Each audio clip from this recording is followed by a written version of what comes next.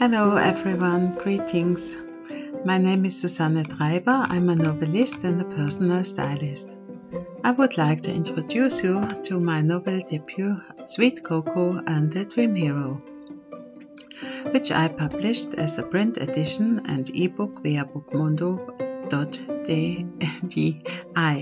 Click on the button store at Bookmondo and type in Susanne Treiber. That's how you find my books. Yes, if you prefer the English language, you can find the ebook as English edition, Sweet Cocoa and the Dream Hero, on Amazon Kindle. All you have to do is type my name into the search box in the category Kindle Shop. The novel was written while I was attending to novel school. It fully felt a big dream for me to write down all my stories with the sound concept in the background.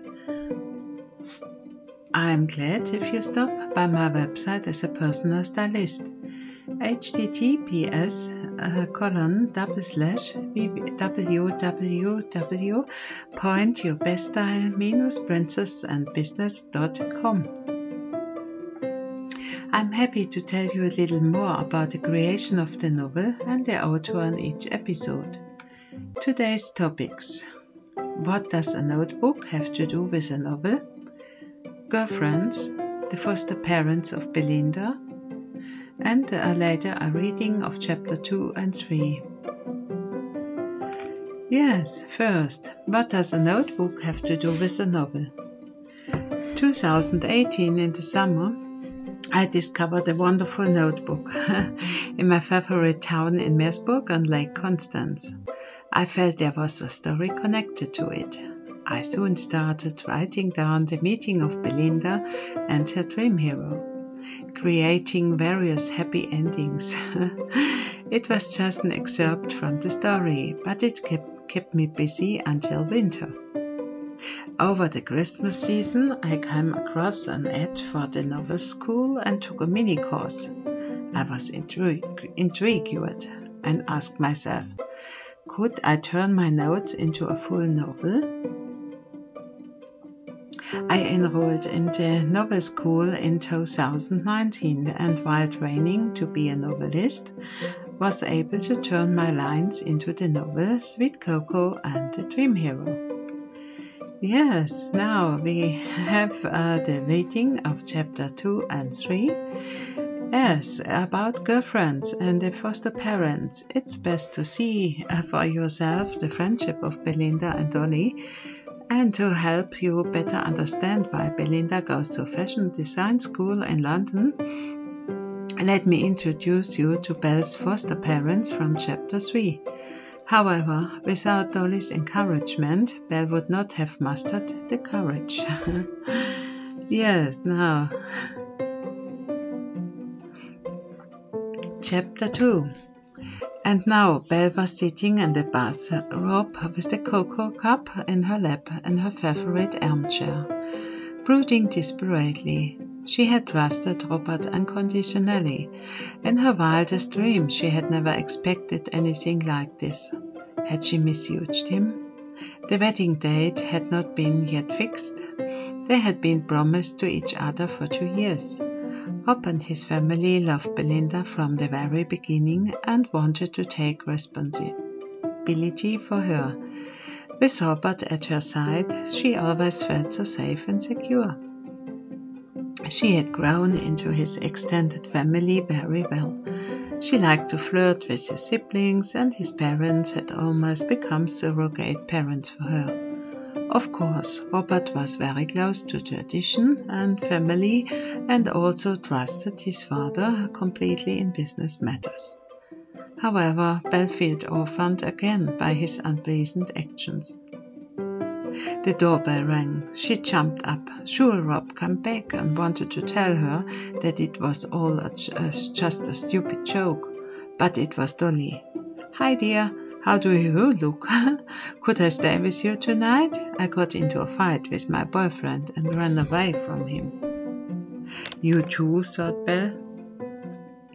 Oh, you poor thing, come on in. Dolly threw her little fancy suitcase on the guest bed. She had often been a guest at Belle's house when there were problems with her constantly changing companions. Dolly, would you like some cocoa? I'd rather not, you know, I have to watch my weight. Sweetheart, I have to watch my line too, but the cocoa doesn't upset me. 1 coffee black. I'd rather have that all after the champagne. There you see, Dolly, champagne isn't good for your line either. I know, Dolly replied. Tomorrow I will skip breakfast. I was so stressed with Angelo. He had only eyes for other girls again, so I drank more than is good for me. I don't think I know this Angelo yet. Well, you didn't miss much. We broke up. Tears of disappointment and anger ran down her high cheekbones. What does this Angelo do for a living? He's a fashion photographer and always has the most glamorous assignments. I thought I could get out huge through him. That was just like Dolly again. Belle had to laugh, despite her own grief. With the coffee cup in her hand, Dolly settled down in the wing chair opposite Belle. But now to you, my dear. What has brought you misfortune? Robert is flying to Jamaica tomorrow for a year. His father has simply decided to do so without further ado.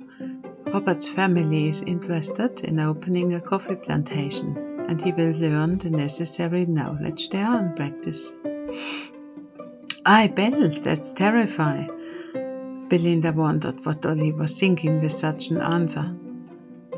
I don't think so at all. I can't imagine living without him. Now I'm alone again with my foster parents. Rob has always so lovingly protected me from them. They always listened to him. But honey, you've got your own place. What are you going to do? I haven't thought about it yet. I need time to absorb the shock. Belinda took another sip of cocoa. Dolly squeezed herself in her armchair next to her and put her arm around her. Oh, my sweet Belle, then we are now sisters in suffering. Belle started crying again. She pulled a face towel from her handbag and wiped it away. Strange as Dolly was sometimes, that night she was glad to have company. At the moment she didn't care that Belle's foster parents had never made a secret of their antipathy towards Dolly and didn't like when Belle put a girlfriend under her roof. She wondered, how could she bear their control mania for another year without Rob? She definitely didn't want to live in this apartment all year round without Robert, except to be entrusted with the sole task of getting married in a year and making all the preparations. Chapter 3. Although it was already after midnight, footsteps in the stairwell rang out. Dolly, I'm sorry, I can't believe it. My parents seem to be coming in despite the late hour, whispered Belle. Dolly understood and hurriedly disappeared into Belinda's bathroom. Belle quickly sat down in her lovingly furnished country house kitchen. There was a knock at Belle's front door. Belinda only managed a tender "Come in," with an almost muffled voice. We thought you were already asleep after the beautiful engagement party, but we heard voices upstairs. Do you still have visitors? Is Robert here? Asked Belle's foster mother. No, mother. Belle almost revealed that Robert was already on his way to Jamaica. She bit her tongue in time. Their relationship with her foster parents was not so familiar that she could confide her pain to them. Dolly is visiting me. Her father looked around, because like all men, Dolly was a tempting sight for him too. But he did not discover her, cleared his throat, and entered Belle's kitchen with his wife. Belle's mother continued, Belinda, child, do not be so ungrateful. We do not want strangers in our house, and especially not a light girl like this Dolly. The way she was dressed today was too provocative. She just twists men's heads. By this she also meant her husband, whom she looked at reproachfully and who looked away impressed. But mother, Dolly is not an easy girl. She's a fashion model and my best friend. Belle's foster mother continued her certain all. Influenced by this person only harms you, Belinda, so I take Robert and his family, with their arch-Catholicism, as my role model. This Italian gigolo that you are called girlfriend, so-called girlfriend, had stuck to her skirt, was no better. Belinda, this is no way to treat you, and we think visiting hours for strangers in our house are over now.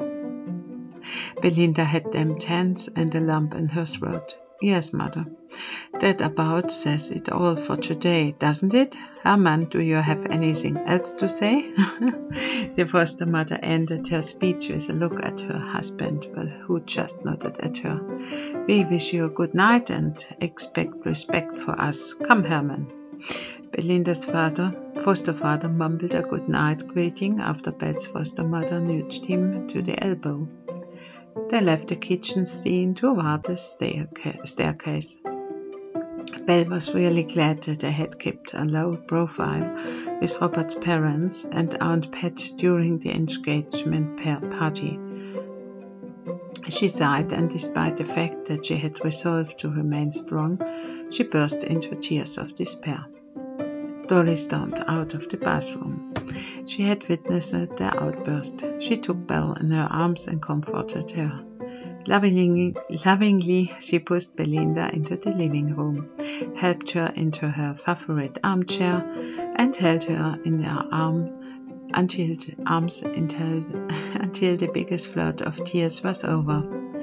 When Belinda was responsive again, she asked nicely if there was anything else she could do for her and prepared Belle's favorite drink. Dolly, you are so sweet to me. I am glad to have you as a friend. Please stay with me tonight. I would never put you out in the street of this late hour. I take that on for the sake of our friendship, even if it means disrespecting my foster parents. Dolly laughed and took Belinda in her arms again. Praise for our friendship. What's all the childish nonsense, Belle? How old are you to have put up with such nonsense? She replied. Oh, you can't imagine what I have been through here. I think you know only a fraction of it. Belinda, darling, I'm sure we'll think of something appropriate. I suggest we postpone this until tomorrow. Are you okay with that? And thank you so much, sweetie, for letting stay me here, she said, yawning, slipping into her seductive black lace mini dress and snuggled into her bed. Belinda moved into the bathroom.